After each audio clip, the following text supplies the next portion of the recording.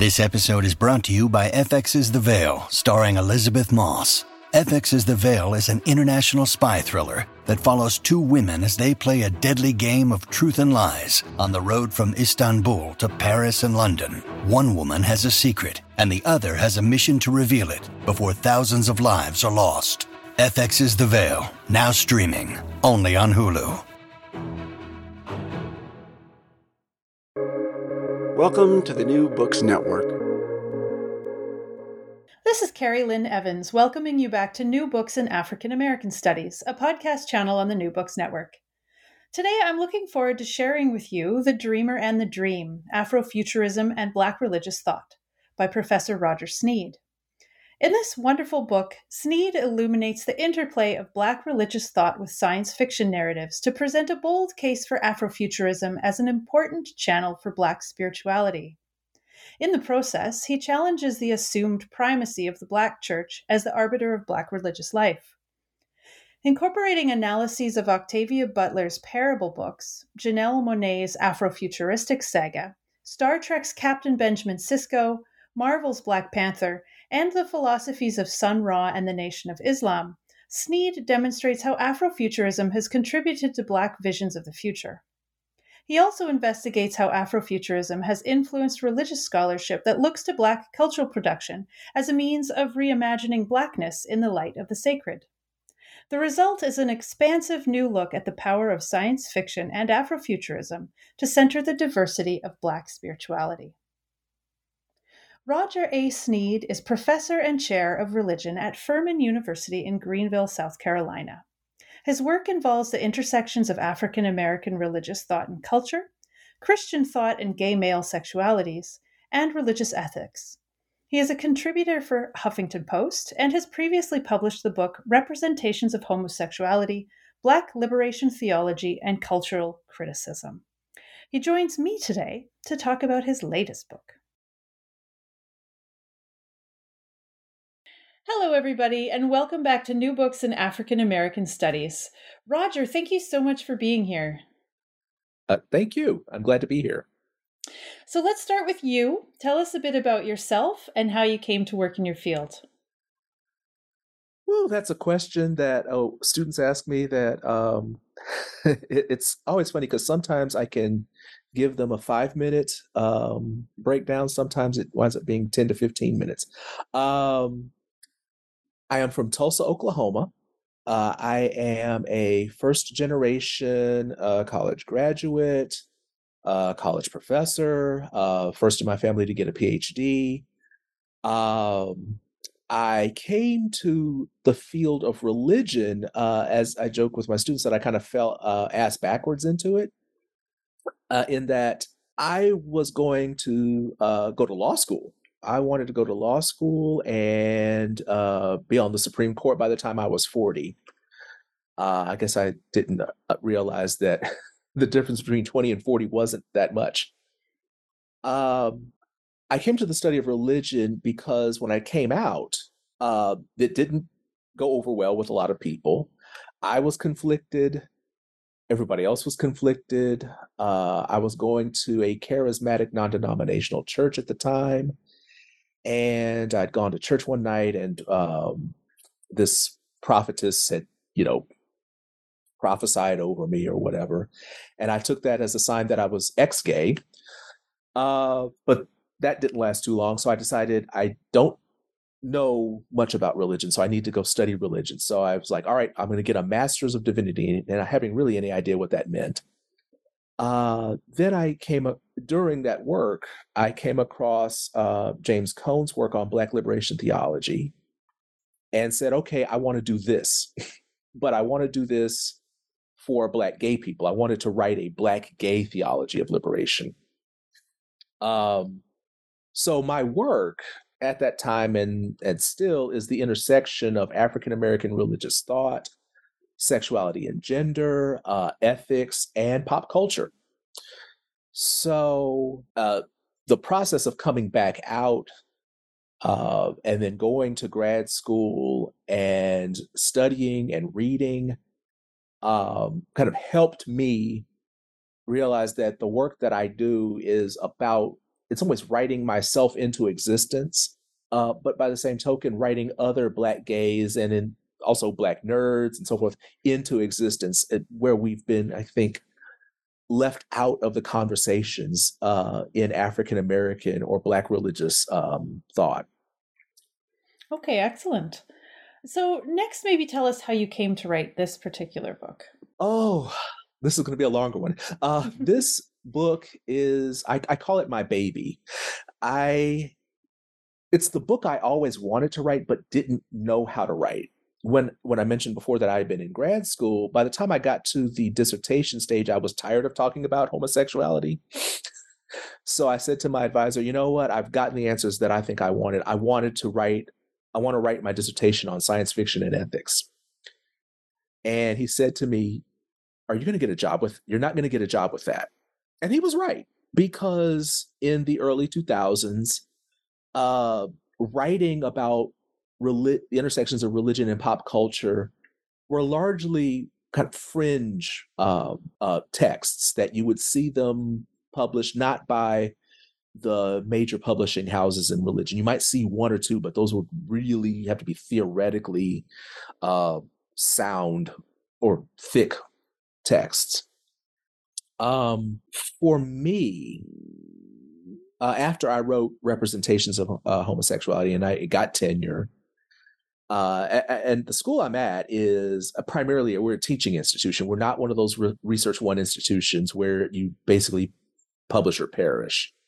So I got tenure and wondered if I even had anything else to say. It was after Trayvon Martin, after Michael Brown.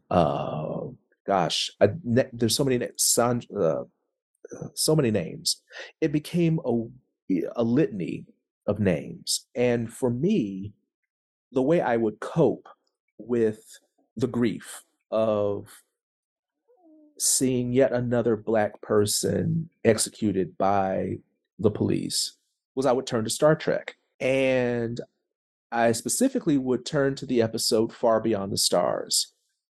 And that would be the catharsis. That would be the catharsis for me. I would, I'd watch the episode and I would usually just, be in tears. And that would be the emotional release that would kind of get me through. And so I thought to myself, I should write about this. There's something going on here. And at first it was just going to be an essay that I was, going to get published in maybe a couple of journals or one journal. But the reviewer number 2 in one journal irritated me. So I sent it to another journal, and reviewer number 2 there irritated me.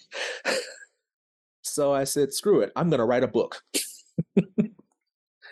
And I had a friend. I have a friend who she'd read the first version of this essay, and when I say she tore it apart, Kenitra Brooks, shout out to you, thank you. She, the feedback was brutal but beneficial. It was absolutely necessary. So I emailed her. I'm like, you're a co-editor of this series on speculative fiction gender. Do you think that this book that I'm thinking of could work? And she and her co-editor were like, absolutely, this would be excellent. And so I started going back through some other essays that I had started and never finished. And I said, I want to write about Octavia Butler, and I want to write about Janelle Monáe, and I want to write about not just Star Trek. I want to write about other aspects of science fiction that have shaped how I see the world. And then because I'd seen other people write about Afrofuturism, but those were only essays, not like full-length books. So as the essay became the seed for the book, I started thinking about other chapters and really getting excited because it was especially when I sent out the prospectus or the proposal, getting that feedback, that enthusiastic feedback saying, okay, we really need something like this. That helped me see that I was writing about something that wasn't just about, quote unquote, me, but really speaking to I think, a segment of Black religious scholarship that hasn't gotten the attention that I think it deserves. Excellent. So let's get into it. Let's start with the basics, though. Tell us a little bit about race in science fiction generally, and then tell us about Afrofuturism for any listeners who are not already familiar with what that is. Race in science fiction, I think, if to sum it up, it's pretty sad. That, for example, people who aren't really versed in science fiction will are critical of the representations of race in science fiction will often turn to something like Star Trek and say, look how badly race is represented in Star Trek. I remember when I was in college, I was in a group of friends, and who we all considered ourselves revolutionaries. The folly of youth. We considered ourselves revolutionaries. And so my friends were all like, Star Trek is racist. And I'm like, what do you mean? And they were like, well, they were talking primarily about the next Star Trek, The Next Generation. They're like, well, look, you only have one Black person and he's handicapped. Everyone else is able-bodied. And then why is it the other Black person has bumps on their forehead? They were talking about the Klingon Worf. And so I was explaining how Geordi was a nod to a fan who was handicapped, who'd written to Gene Roddenberry, and this isn't racist. However, there is a particularly awful episode in the first season of TNG called Code of Honor. I think it's Code of Honor. It might be, I can't remember. It's so horrible I don't watch the episode. It's an episode that is set on a planet of Black people, and it looks for all the world like a 1940s stereotype of Africa. It is just awful.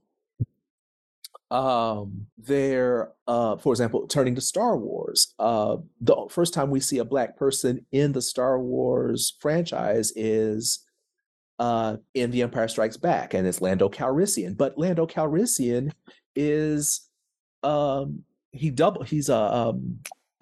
betrays the rebellion to the Empire. And if you look at sci-fi in the 80s, you might see maybe one Black person in a sci-fi movie, and if it's a sci-fi / horror movie, they usually die or are minimized. I mean, even going back to Star Trek, the original series, Lieutenant Uhura had way more lines in the first 2 seasons, but by the time it got to the 3rd season, she was essentially reduced to just saying, "Hailing frequencies open, Captain."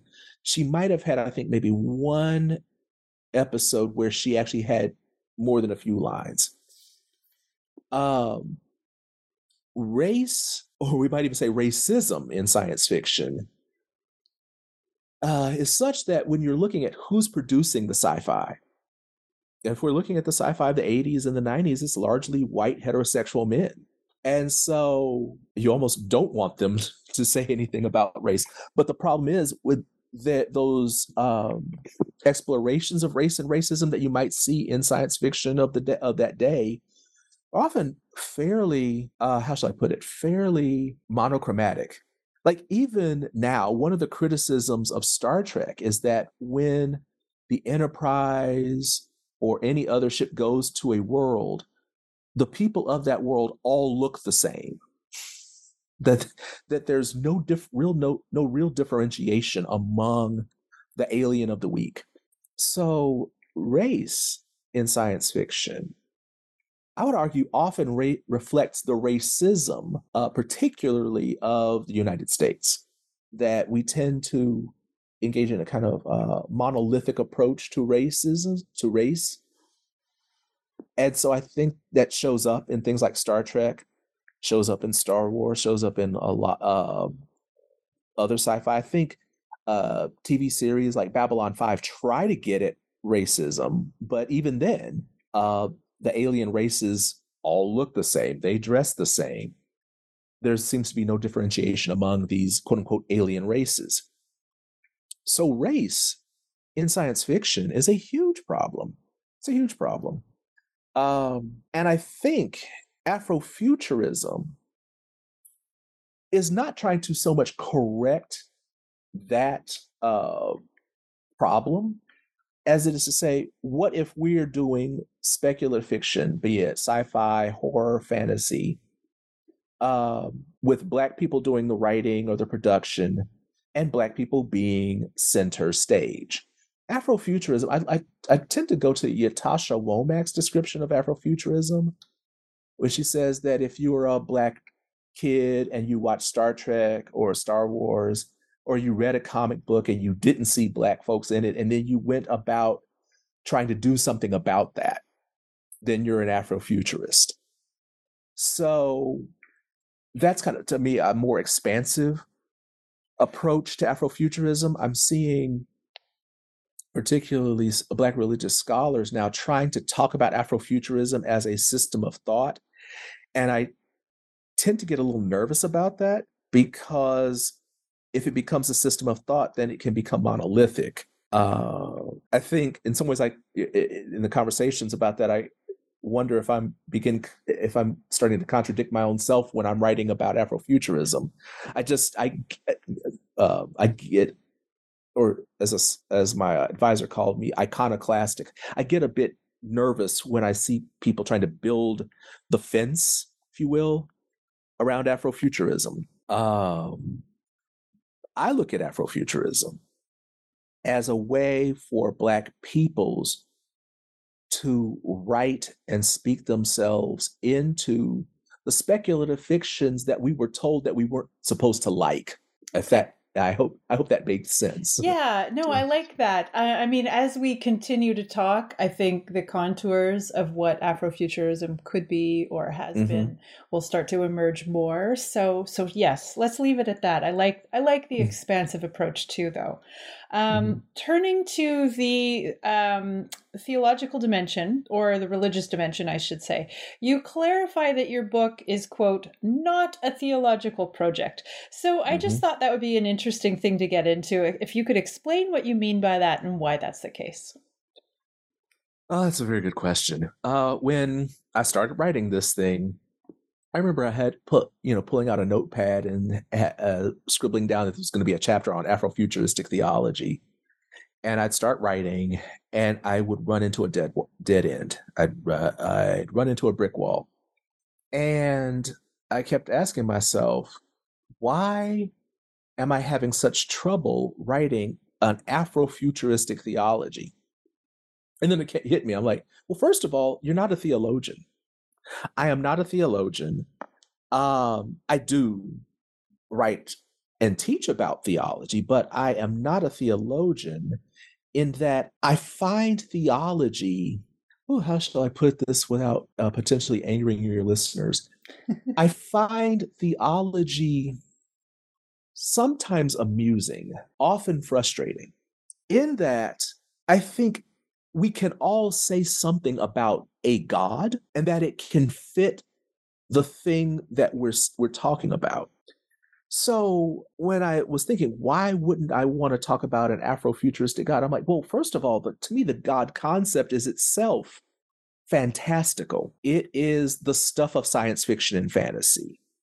It is the stuff that sci-fi and fantasy wrestles with all the time.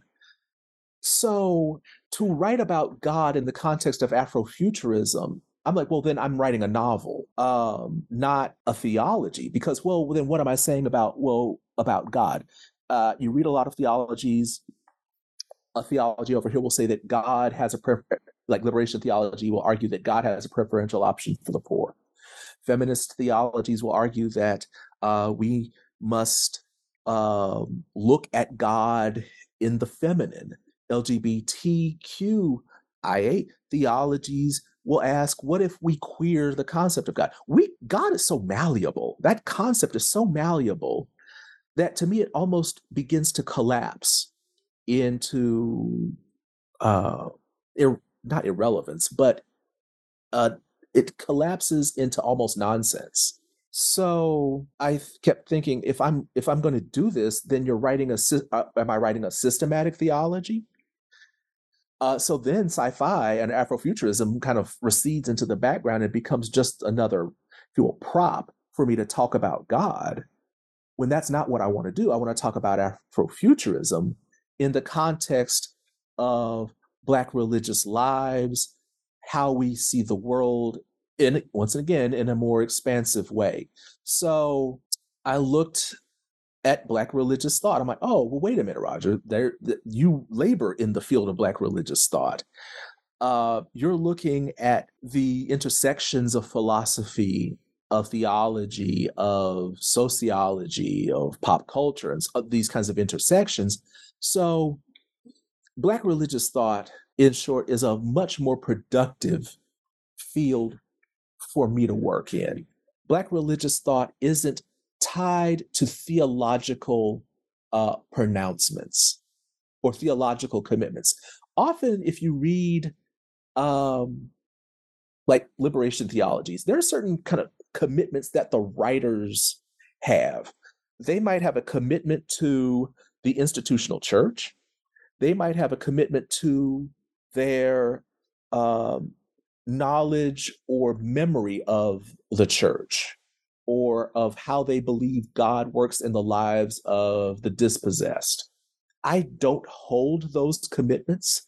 And so it also becomes a question of who's my audience.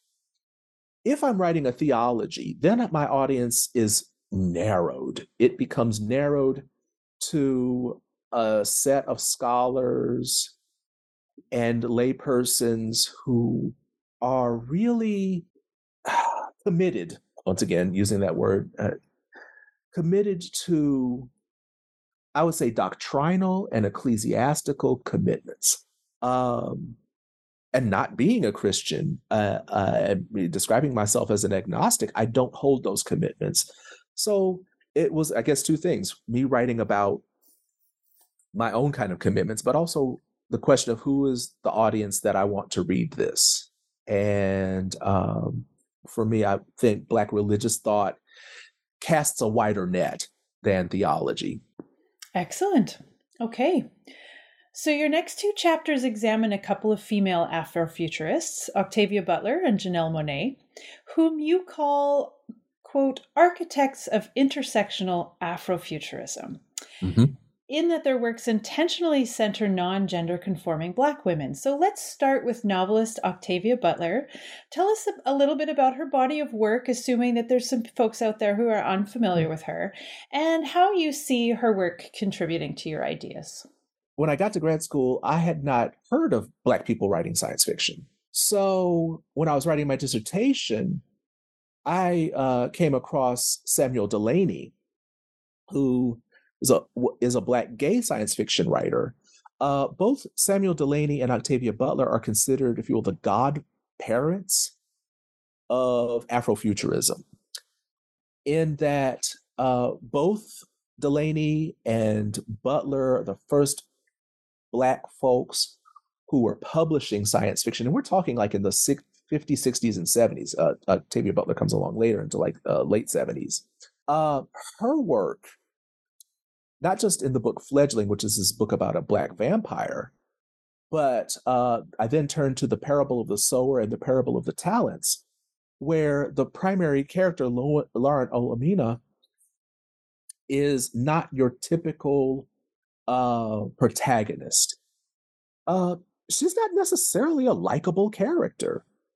But nevertheless, the work that this character is doing in this book is creating a new religion called Earthseed, leading people through, if you will, a veritable wilderness, i.e. this wilderness of Northern California during what we would characterize as an apocalypse, or if you will, a slow-moving apocalypse. So Butler's work generally situates Black women at the forefront, does not engage in a kind of heroic. The characters are multi-layered, they're multifaceted. They're not necessarily the kind of people, well, they're not bad people, but they're people who act human. They are people who are human, who make mistakes, who can be petty, can be selfish, can be loving, can be kind. I think Butler's most well-known works are The Parable of the Sower and Parable of the Talents, but also her book, Kindred, which was about this Black woman who time travels from the 70s back to the 1800s. I haven't read the book. I know a lot of people who have, and they have not been very happy with the FX adaptation of the book into a series. They've argued that they did a lot of changes to the character Dana that you don't see in the book,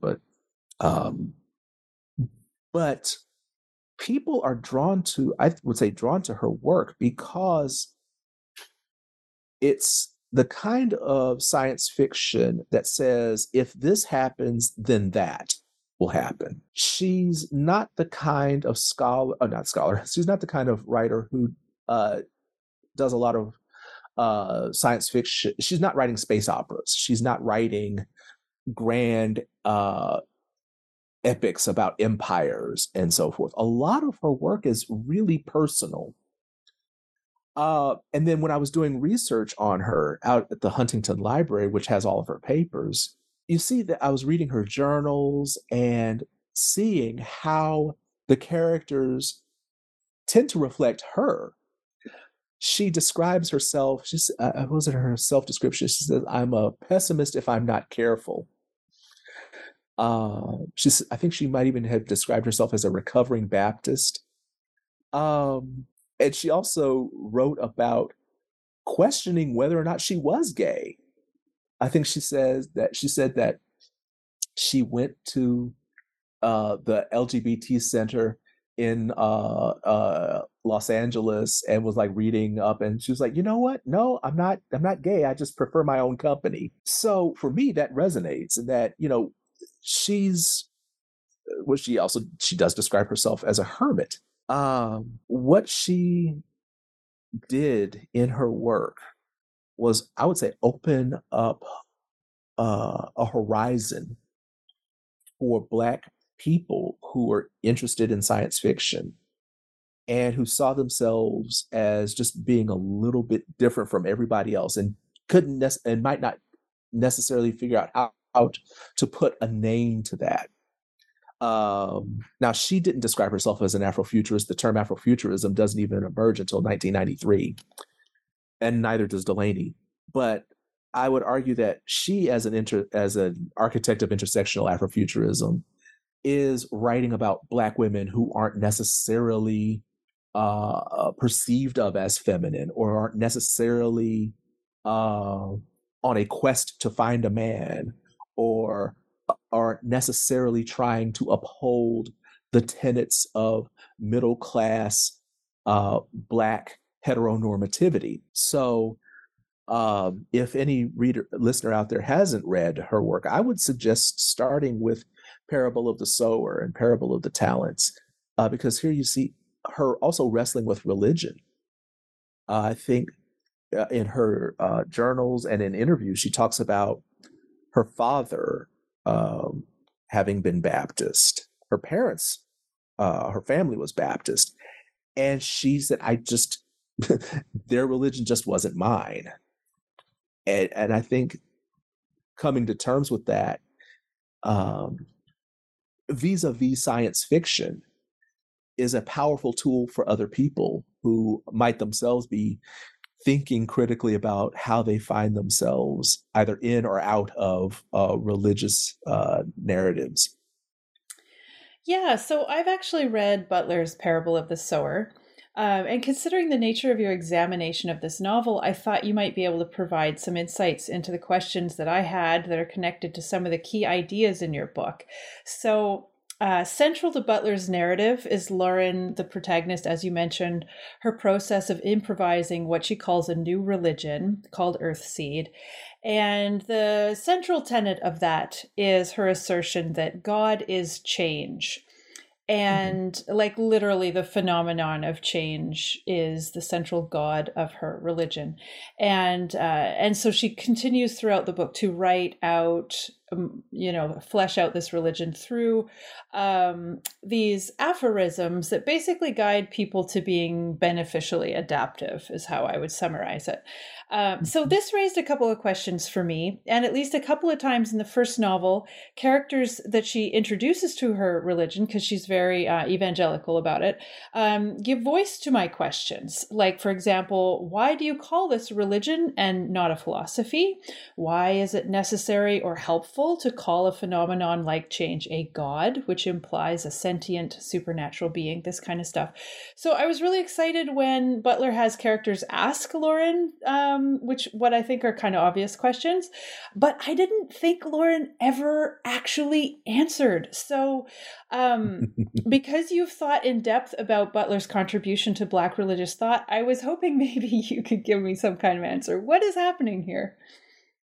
I think Lauren is kind of enigmatic, almost like the Buddha, almost like the first Buddha, that when people are coming, or Jesus in the parables, that people are coming to her with these kind of concrete questions, and they're expecting a concrete response.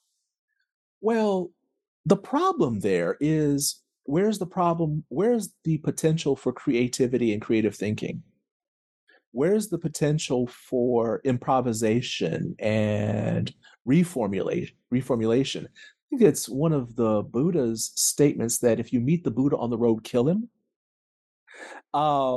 Where the whole point of that statement is that once you begin following the Buddha and everything the Buddha says, then there's no growth.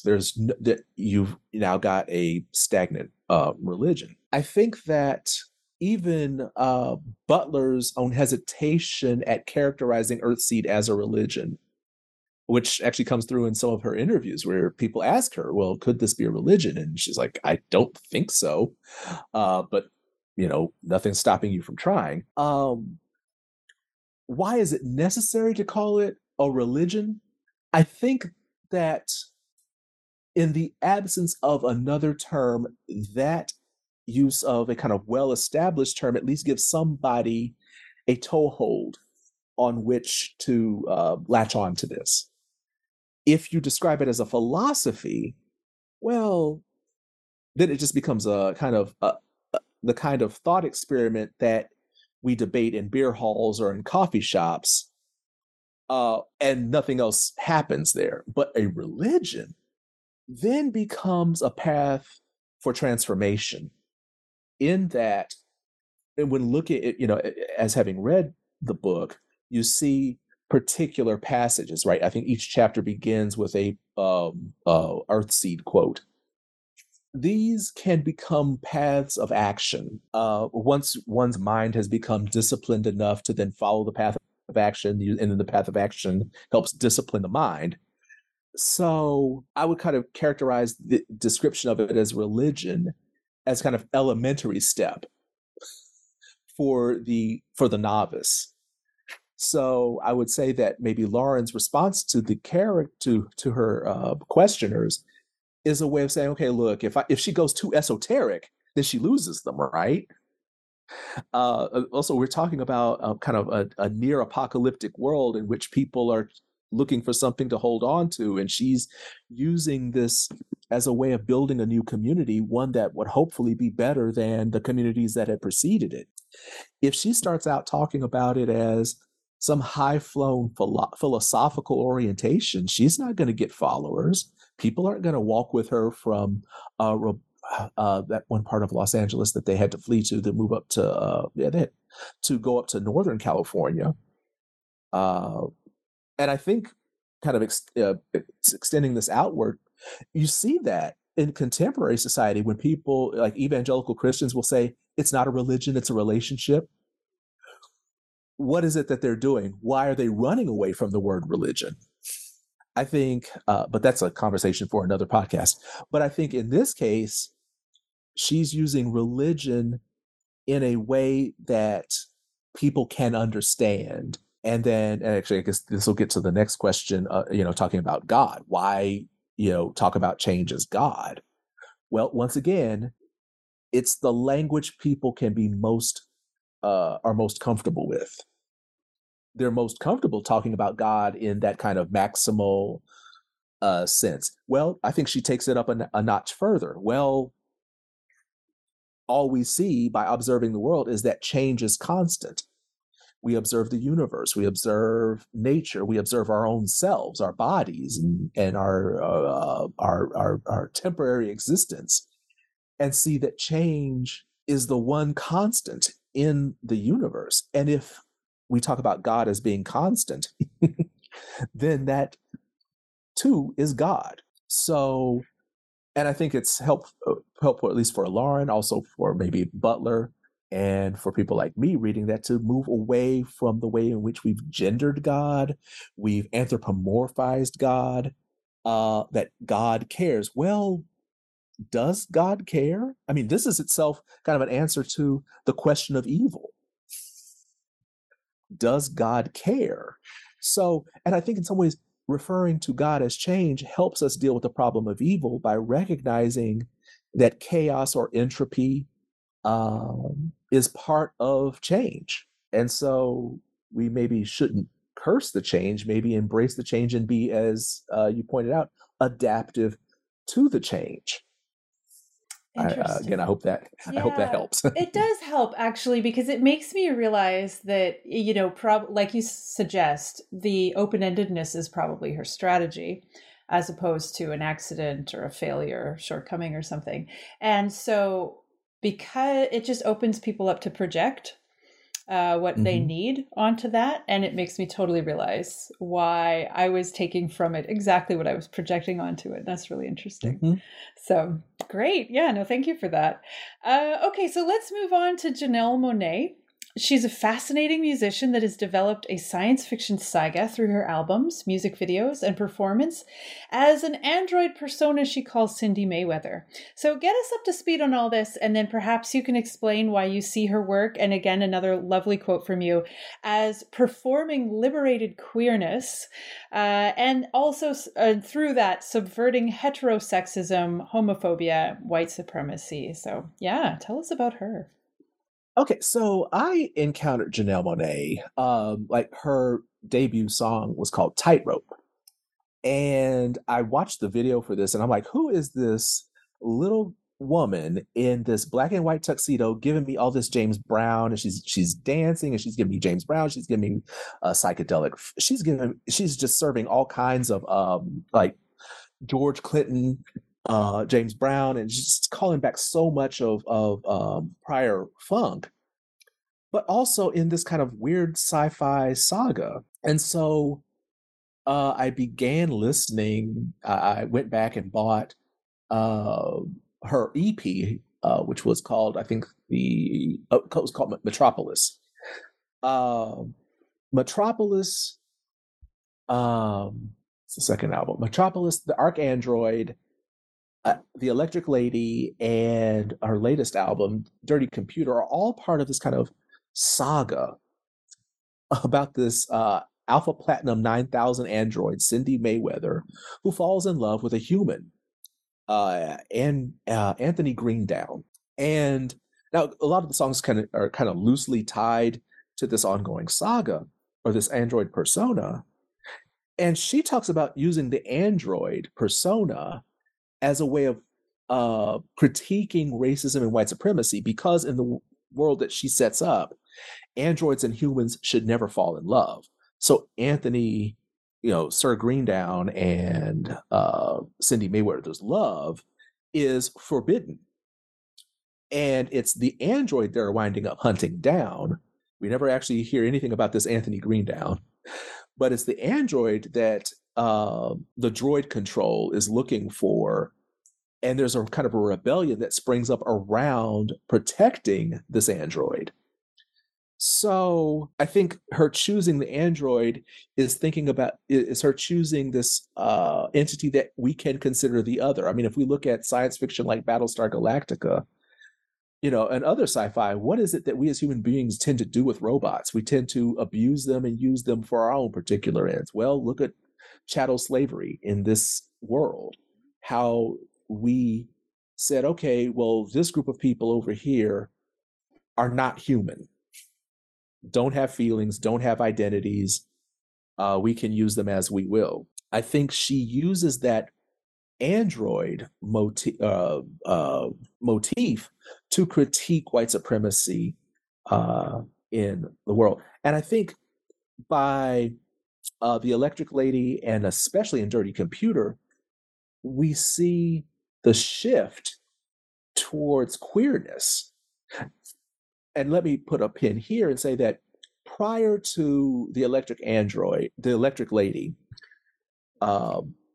in interviews, people would always be asking her, who is she dating?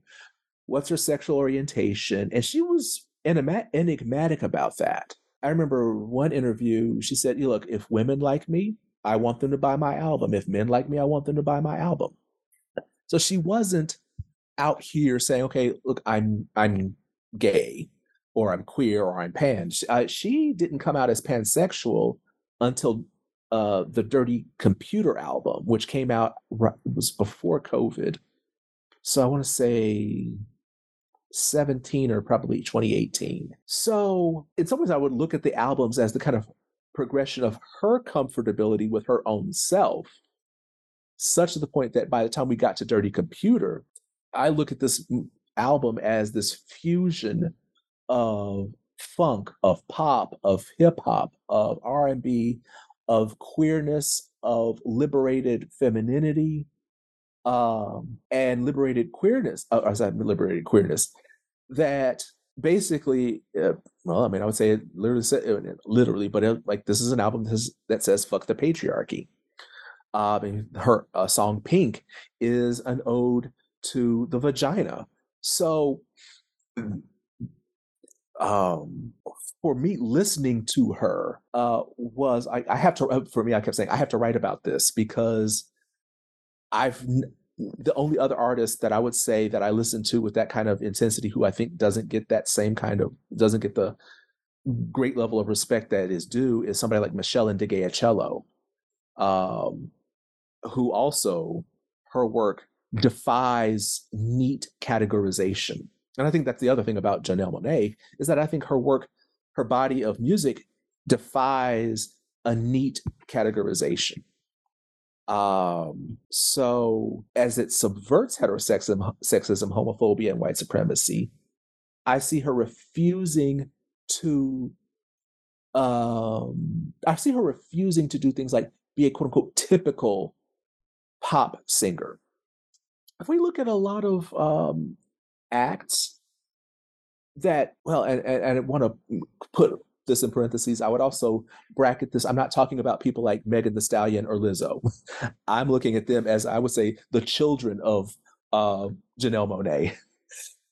But I think that there was a period in time in which music videos emphasized a certain kind of sexuality that was still subject to the male gaze, and gaze as in Gaze, not male gaze as in homosexuals, that women were subjected to the kinds of views that men wanted to have. Janelle Monáe doesn't do that. And as a matter of fact, is quite adamant about not doing that. I think I mentioned in the book that on Twitter, some person, of course, made a comment about how she dresses, and I think her response was, "Sit down, I'm not here for male consumption." So I think she is explicit and intentional about subverting these kinds of heteronormative, homophobic, and supremacist expectations that we tend to bring to pop music, R&B music, funk, and so forth. So next you turn your attention to Afrofuturism in the fictional universes of Star Trek and Black Panther. And as you've already pointed out, that Star Trek generally isn't really Afrofuturism proper, and oftentimes has some issues with race. But Black Captain Benjamin Sisko of Deep Space Nine brings a more Afrofuturism dimension to this particular series in the franchise. So you argue that Sisko can be understood through the lens of Afrofuturism as a prophet and a savior, which Trekkies might find a rather surprising claim. So let's maybe start with some background on how religion is treated in the Star Trek franchise as a whole. And then how the existing scholarship has responded to this topic as well. It's another one of those questions that the first question about how religion is treated in the Star Trek franchise could be summed up in one word: badly. If you, goodness gracious, Gene Roddenberry, I was going to say bless his heart, which, Gene Roddenberry, I am a Southerner. Gene Roddenberry was famously opposed to religion. Just you can dig up any number of quotes of his about how little regard he has or had for religion. So in Star Trek, like in the original series, sometimes the alien of the week would try to pass itself off as a god. The episode "Who Mourns for Adonai" is focuses around this entity that calls itself Apollo, that says, "Oh, I am Apollo. I am one of the Olympian gods, and the rest have gone away, but you're all gonna worship me." So you've got episodes like that. The movie Star Trek V, The Final Frontier, the Enterprise literally goes off on a search for God, only to find that it's an entity that has been imprisoned. So, and actually is malevolent. Star Trek: The Next Generation, there's an episode called "Who Watches the Watchers," where a alien race comes to view Captain Picard as a god, and so they have to try to undo the work that has this quote unquote cultural contamination. Star Trek as a franchise has not dealt well with religion. I would argue that it wasn't until Deep Space Nine that we got to a series that actually took religion seriously and said, okay, well, wait a minute, what if this religion isn't just malevolent gods who want to control the universe or something. So, but here you have Benjamin Sisko as, if you will, the kind of accidental prophet. He's not Bajoran. It's the Bajorans who worship these entities that live within a wormhole. And for them, the emissary to the prophets was always going to be a Bajoran, not a human being.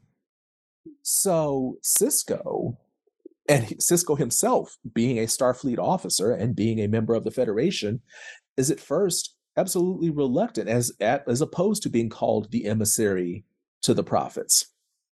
So, and there are several episodes within Deep Space Nine. I would actually recommend, if anybody has not watched Star Trek DS9, watch the first season finale episode, "In the Hands of the Prophets." You have this whole tension between the separation of church and state being played out within a school on the space station. There's the episode. There are several episodes, but I would say DS9 is the first series that has attended seriously to religion. The scholarship, I think one of the most prominent texts is on Sacred Ground. It's about Star Trek and religion. It's Jennifer Porter and I can't remember who the co-author's name on that book is. Most texts that have dealt with Star Trek and religion tend to do it comparatively. Say, okay, well, here's where we see religion in Star Trek. Here's where we see kind of Kirk as a god. Here's where we see the monomyth in science fiction in Star Trek. But of course, they tend to write about all of Star Trek. I think there's maybe one book that's out of print that deals with Star Trek: The Next Generation, but that's also about racism, not about religion. I think some of the more popular books tend to write about Star Trek and philosophy, or how might we think about Star Trek as part of religious discourse. But I would say that scholarship about Star Trek or sci-fi in general and religion is growing. Again, I think we're in a period now where science fiction is being taken more seriously than, say, even 10 years ago. Well, that's good to hear. Um, so, as you argue, DS9 is a departure from its predecessors in some significant ways. So, tell us first about this and then how you've come to understand Sisko's significance as an Afrofuturist figure, as a professor and savior figure, at least in one episode in particular. Yeah, tell us about that. Well, when looking at like Star Trek: The Original Series and Star Trek the original Next Generation, what you saw was a crew on this spaceship on the USS Enterprise. So they'd go to a planet. There'd be some problem that would usually reflect some societal issue that we experience here on Earth. It would be solved by the wiser heads of, the Federation, and then off the Enterprise would go to its next adventure. And in both of those series, you had a white male, heterosexual, presumably, captaining the ship, and it's a crew of spotless morality. Everyone's just kind of shiny and happy. And I think people would joke about the Next Generation and say that the Enterprise looked like a Hilton, that the bridge of the Enterprise looked like a hotel conference room. And even Gene Roddenberry, when they started doing the Next Generation, he said he didn't want there to be any conflict among the crew. Well, if you're writing television, the only conflict can then come from going to the alien of the week. But that's not human beings. We are we are a fractious lot. And even if we go into space, we will still be that. DS9 was set on a space station. So you're not going to a different planet every week. Well, at least not until the Defiant shows up. This is a show that, from its outset, had conflict among the crew. First of all, had a black lead, a black male lead, which at the time they were worried about. The powers that be at Paramount were worried. You have a black man who's a widower. He's raising his son by himself. His wife died at this apocalyptic battle, the Battle of Wolf 359, which Trekkies know as the battle in which the Borg invaded the Federation. So he's also angry because Picard had been assimilated by the Borg and helped carry out this massacre. So Sisko meets Picard in the first episode of DS9, and it is not warm fuzzies. It is absolutely contentious. So again, right out the gate, DS9 is basically saying we are not the same kind of Star Trek that you think you know. By the episode Far Beyond the Stars, Sisko has, and this is the sixth season of the series, Sisko is not fighting his role as an emissary to the prophets. He's in some ways embraced it. He's embraced it, even if it makes him somewhat uncomfortable.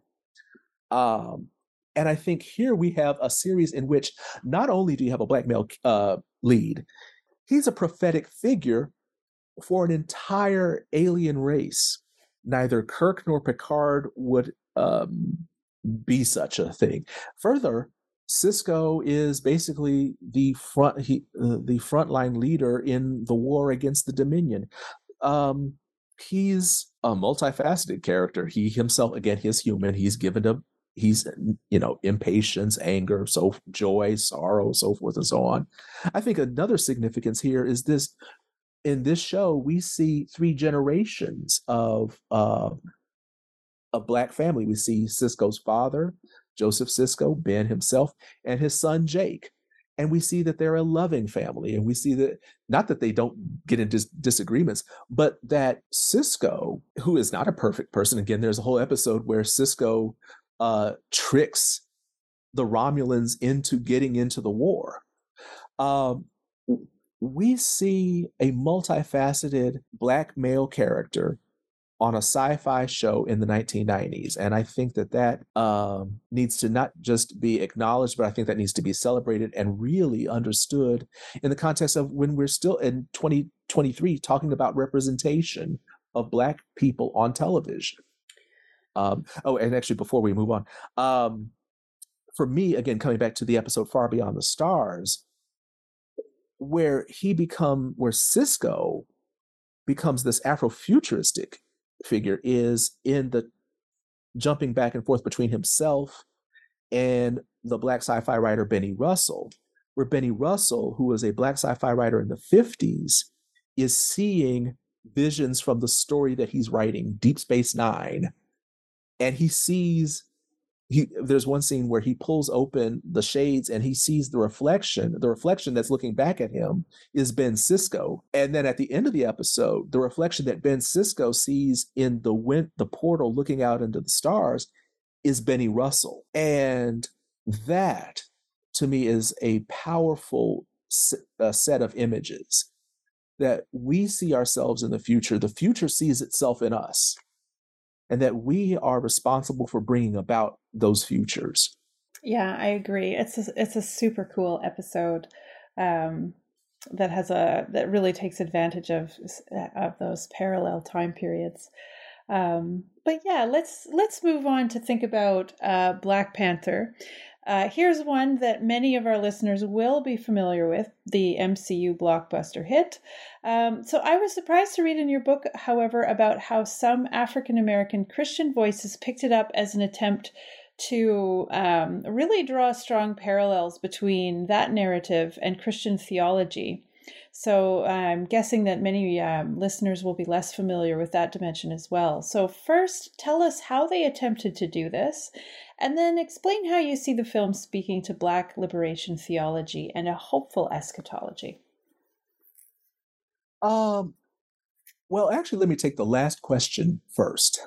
How do I see the film speaking to Black liberation theology? What I saw in kind of, I would say, stilted attempts and attempts at teasing out Black liberation theology from this movie. And my concern there is, well, Wakanda is not a Christian nation.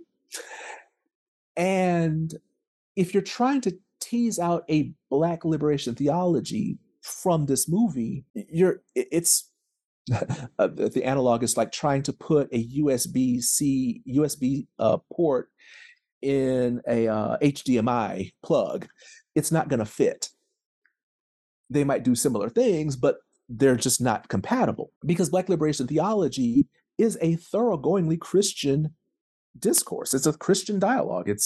You're taking up the tenets of the Christian God that we've seen in Western theology and talking about them vis-a-vis Black Christian lives, experiences, and so forth. Black Panther, the 2018 movie, isn't doing that. As a matter of fact, I think it's taking great care to separate itself from what we might understand as Christian theology, or even kind of Christian. I think you might try to impose kind of a Christian narrative, i.e., T'Challa as a savior figure. You might try to look at Killmonger as a satanic figure, but even then, I think, well, that might need some nuance and some depth. Might need me to write another chapter on this. I don't know.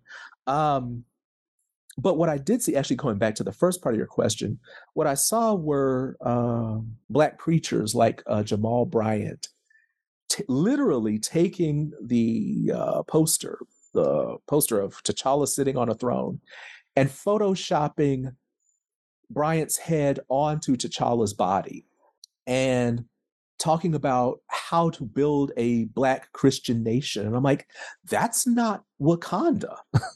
That's something altogether different. I've seen a couple of essays where people have been writing about Black Panther and Black liberation theology, and I keep saying to myself, no, that's not what this is. And even eschatology is a Christian concept, right? The idea of talking about the end, the end of things. Well, that presupposes a kind of linear approach to time. And now Black Panther doesn't necessarily do this, nor does Wakanda Forever. Or well, maybe it does. I don't know. We'll see what the third Black Panther movie looks like. But and I talk about eschatology in a later chapter, but I don't really talk about eschatology in my chapter on Black Panther, because I'm beginning to wonder if the word eschatology is a useful term. Maybe we need to come up with something else. But I will say that Black Panther does point towards a hopeful future, in that when Wakanda ceases its isolationism, we see at the end T'Challa being approached by a Black boy who asks the question, "Who are you?" And the movie just ends. But that's an ongoing question throughout this movie. Who are you? If the question is about the future, the question is about who you see yourself as being in the world so you can bring about a good future. I think the interesting thing here is that when you look at someone like Killmonger, if you look at Killmonger and T'Challa, you ask them their question of the future, what does the future look like for them? You would have gotten different answers.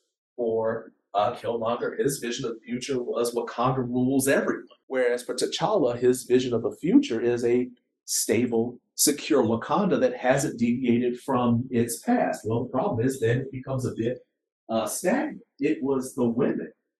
It was Nakia and Okoye, and who had to kind of shake him out of that kind of complacency that says, okay, no, Wakanda can't be isolated forever. So I guess it's always I'm taking the question saying, well, maybe we aren't talking about the future as we might find in discussions of Christian eschatology, but how might we be thinking about the future in relationship to our present?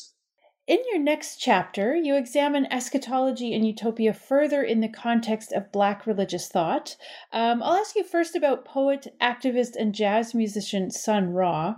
He's a truly amazing character. Like science fiction basically walked right off the page into life, which is why he is considered by many another one of these grandfathers of Afrofuturism. So I'll ask you to give a description of his life and work, of course, but I also just wanted to add for any listener who is interested in learning more about Sun Ra.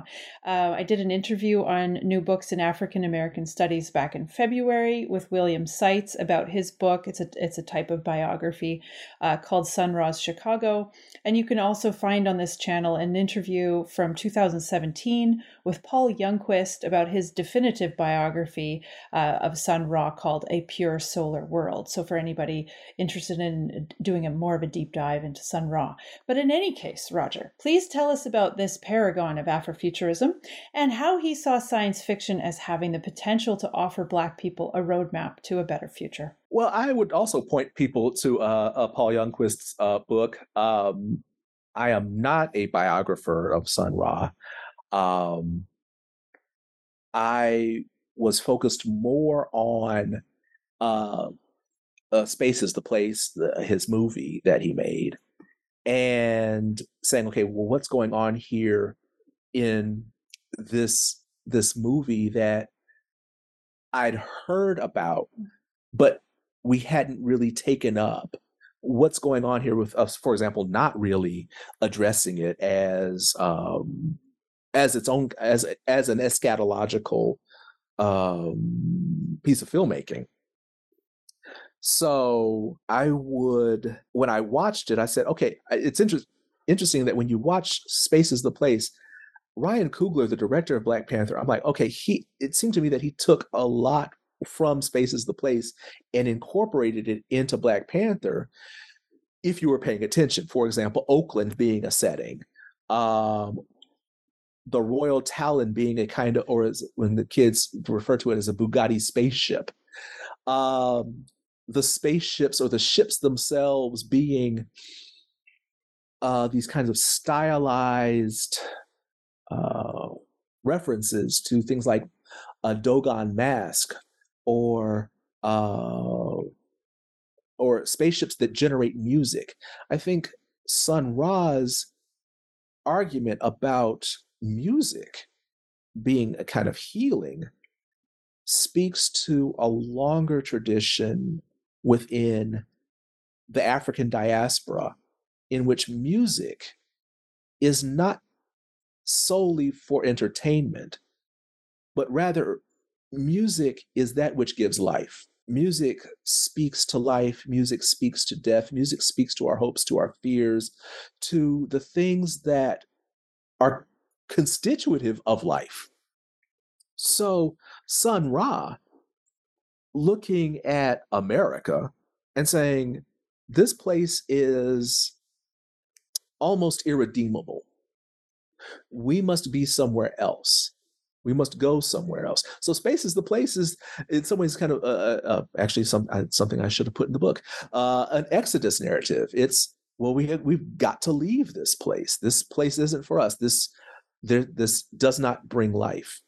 So what he might have seen in science fiction wasn't in just science fiction alone. It was wedded to jazz, to how we produce music.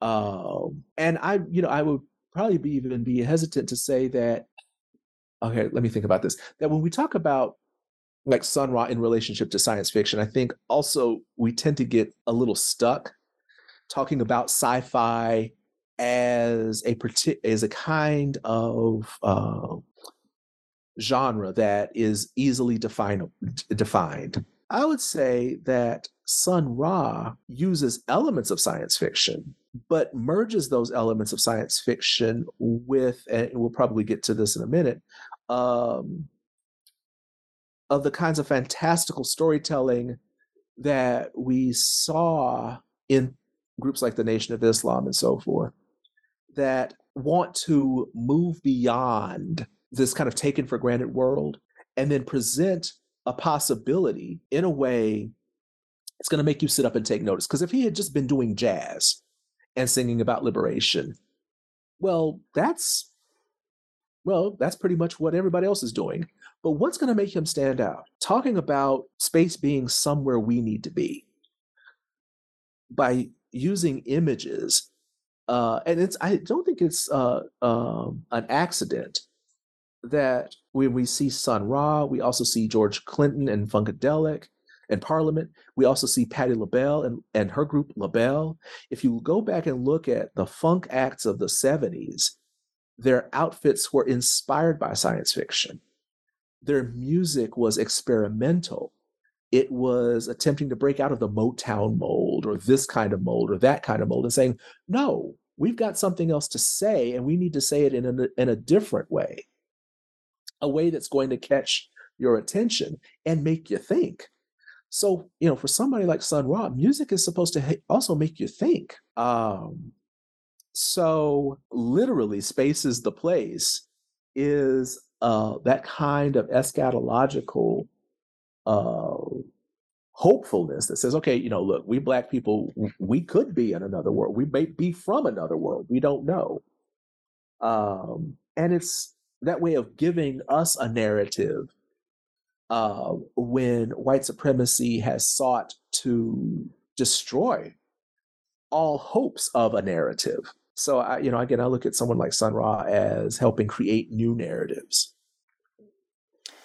So let's turn now to the Nation of Islam. You consider its mother plane as an example of a 20th century Afrofuturistic eschatology. But as you point out, it's not usually considered in this context. So if you would, tell us about the beliefs of this group and why you've made this connection. The Nation of Islam was a group called the Lost Found Nation of Islam. That what we understand as the Nation of Islam was actually reconstituted by Louis Farrakhan in the late 70s. But the Nation of Islam, much like a number of Black religious movements in the United States that are not Christian in nature, argue that the religion that Black people have had foisted upon them in this country is not theirs, that it is not going to liberate you, and that you must find something that will. Now, for the Nation of Islam, their argument is that Islam is the original religion of Black peoples.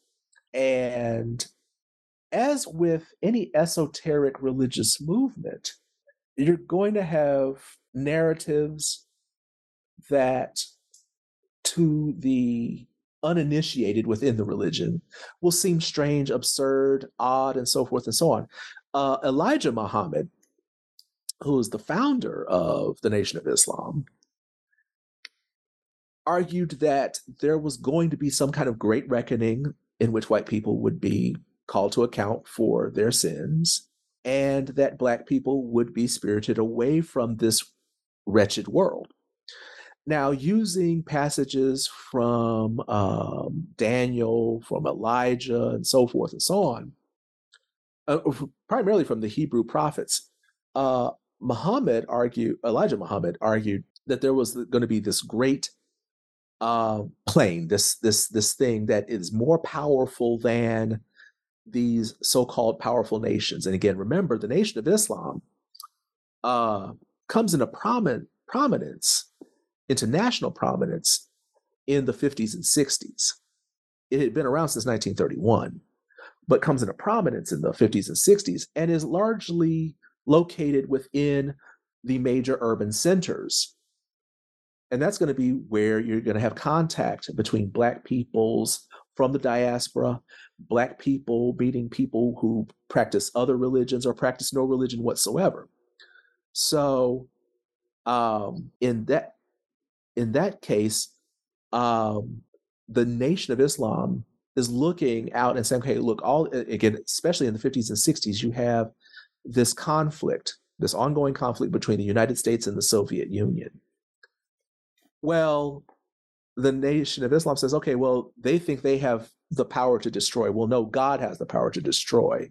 And what God is going to use is this thing called the mother plane, or it's a spinoff of the wheel of fire. So you see this notion that God will break into history, will destroy the wicked, and will rescue the faithful. As with religions of this kind, as they begin, they always set themselves over and against the dominant society. I mean, again, look at Christianity in its formative stages, look at Islam in its formative years and decades, Buddhism and so forth.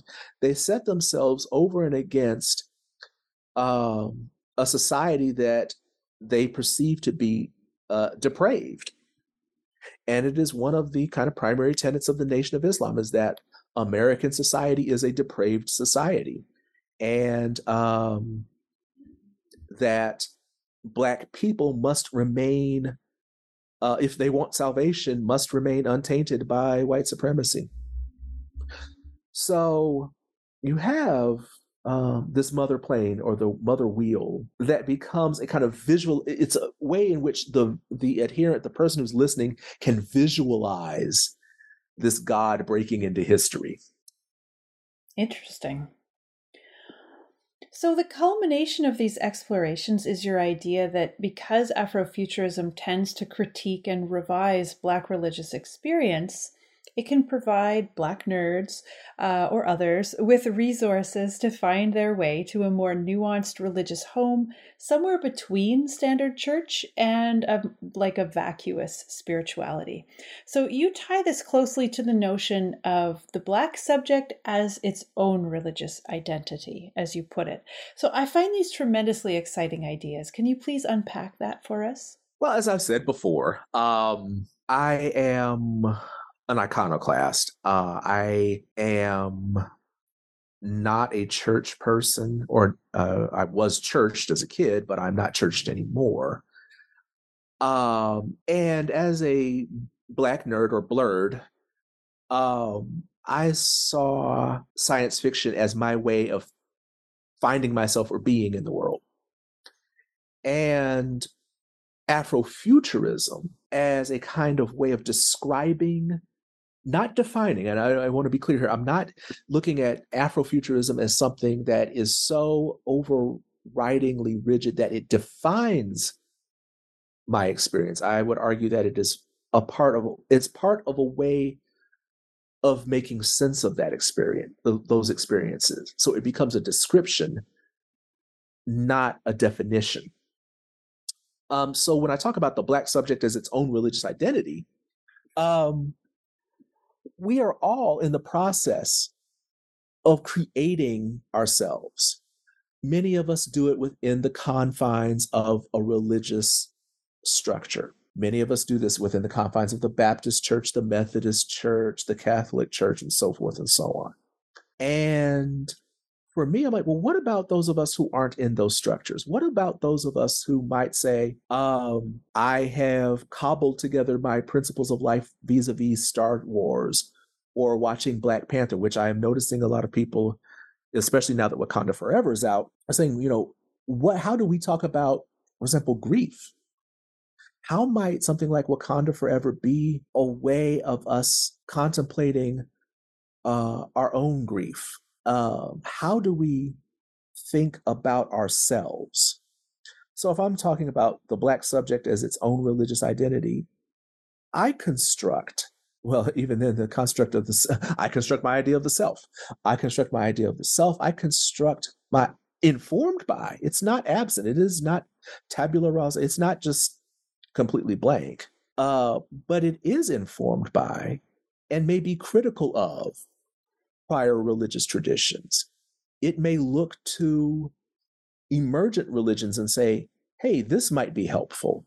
It might look to elements of popular culture and say, this is actually speaking to me in a way that helps me cope with the world, helps me relate to the world, and helps me think about myself in relationship to myself as well as others. I don't want people to hear the Black subject as its own religious identity as me talking about the Black religious subject or the Black spiritual subject as a kind of rugged individualist who is sitting over here on an island unto themselves in conversation with no one. Rather, I think of that subject as we're engaging in deep reflection on ourselves, through ourselves, but also in connection and in conversation with other people, with other selves. I think what's exciting for me is the capacity. For me, what's exciting is the capacity for human imagination. That if I can sit on my back porch and look at the stars and talk with them and then think, I need to write about this. If other people can go see Black Panther and say, this is something for which we've been waiting, let's talk about this, then we have some wonderful prospects for thinking about Black selves in a multiplicity of religious and spiritual ways. Well, that brings me to my last question then. I wanted to conclude by asking you what you might suggest as future directions for Afrofuturistic religious thought. That is a good question. I guess the shorter answer is I don't know. The longer response, well, I would leave it to those who are fascinated by Afrofuturism. I think one thing I've seen, I've begun to see that has begun to trouble me is a kind of one-to-one correlation with Afrofuturism and Afropessimism. And I think that that's dangerous. But that's a whole nother discussion about Afropessimism, which, if I understand it correctly, simply says that that white supremacy will always view Black people as inferior, and there's no escaping that. I tend to think of that as a kind of nihilistic approach. I would hope that if people read this and critique this and say, okay, well, he doesn't talk about God. And if somebody can write an Afrofuturistic theology, more power to them. I would be more than happy to read that because they might be able to do it better than I could. If someone is able to say, well, let's talk about ethics from looking at Afrofuturism. Let's look at Afrofuturistic writers and say, what have they said that from which we might glean a way of looking at at ethics or being in the world. Again, I would be excited to see that. Coming back to my shorter answer, I simply don't know, because prior to writing this book, I didn't think I was going to write a book on Afrofuturism and Black religious thought. So I think it really just depends on what future scholar, what really kind of, if you will, what really excites them about talking about Afrofuturism, what directions what directions feed them and give them life. Makes sense. Well, Roger, I've taken up a lot of your time, but in the few minutes we have left, can you tell us what you're currently working on? Well, I keep asking myself, do I have a third book? I don't know. I have been kicking around a couple of ideas. I've been kicking around an idea of writing a book called Homofuturism. So and asking myself, well, where do I go from here? I'm writing an essay where I take part of my chapter on Deep Space Nine and begin really diving into talking about Ben Sisko and Benny Russell in the context of the Book of Revelation. So I'm really going to wrestle more with how we see the Book of Revelation, or this concept of divine revelation, playing out in this particular episode. Fascinating. So that sounds cool. All right. Well, thank you so much for being on the show today. Your book was a real pleasure. I'm a Sun Ra fan. I'm an Afrofuturism fan. And so I was really glad to have the opportunity to be able to chat with you about it. Well, thank you. Thank you. I'm glad that you enjoyed the book. I did. I keep saying that when I wrote it, as I say, it was it's a labor of love. I had seen a lot of people, when they write books, they would always say writing is a lonely endeavor. And for me, this was not that. So again, when people say that they have enjoyed it, part of me was like, you did? Really? How? Okay. No, I would encourage listeners to check it out. It's an easy, like the prose is not difficult or discouraging to read at all. And the ideas that you bring to the table are just really fascinating. It's coming from a very unique angle in my experience. And also your subject matter, the people, the music, the art that you're talking about is just wonderful. So yeah, really great. All right. Thank you. Yeah. All right. Well, if you have a third book in you, please do come back. It might be another 10 years in the making, but I will.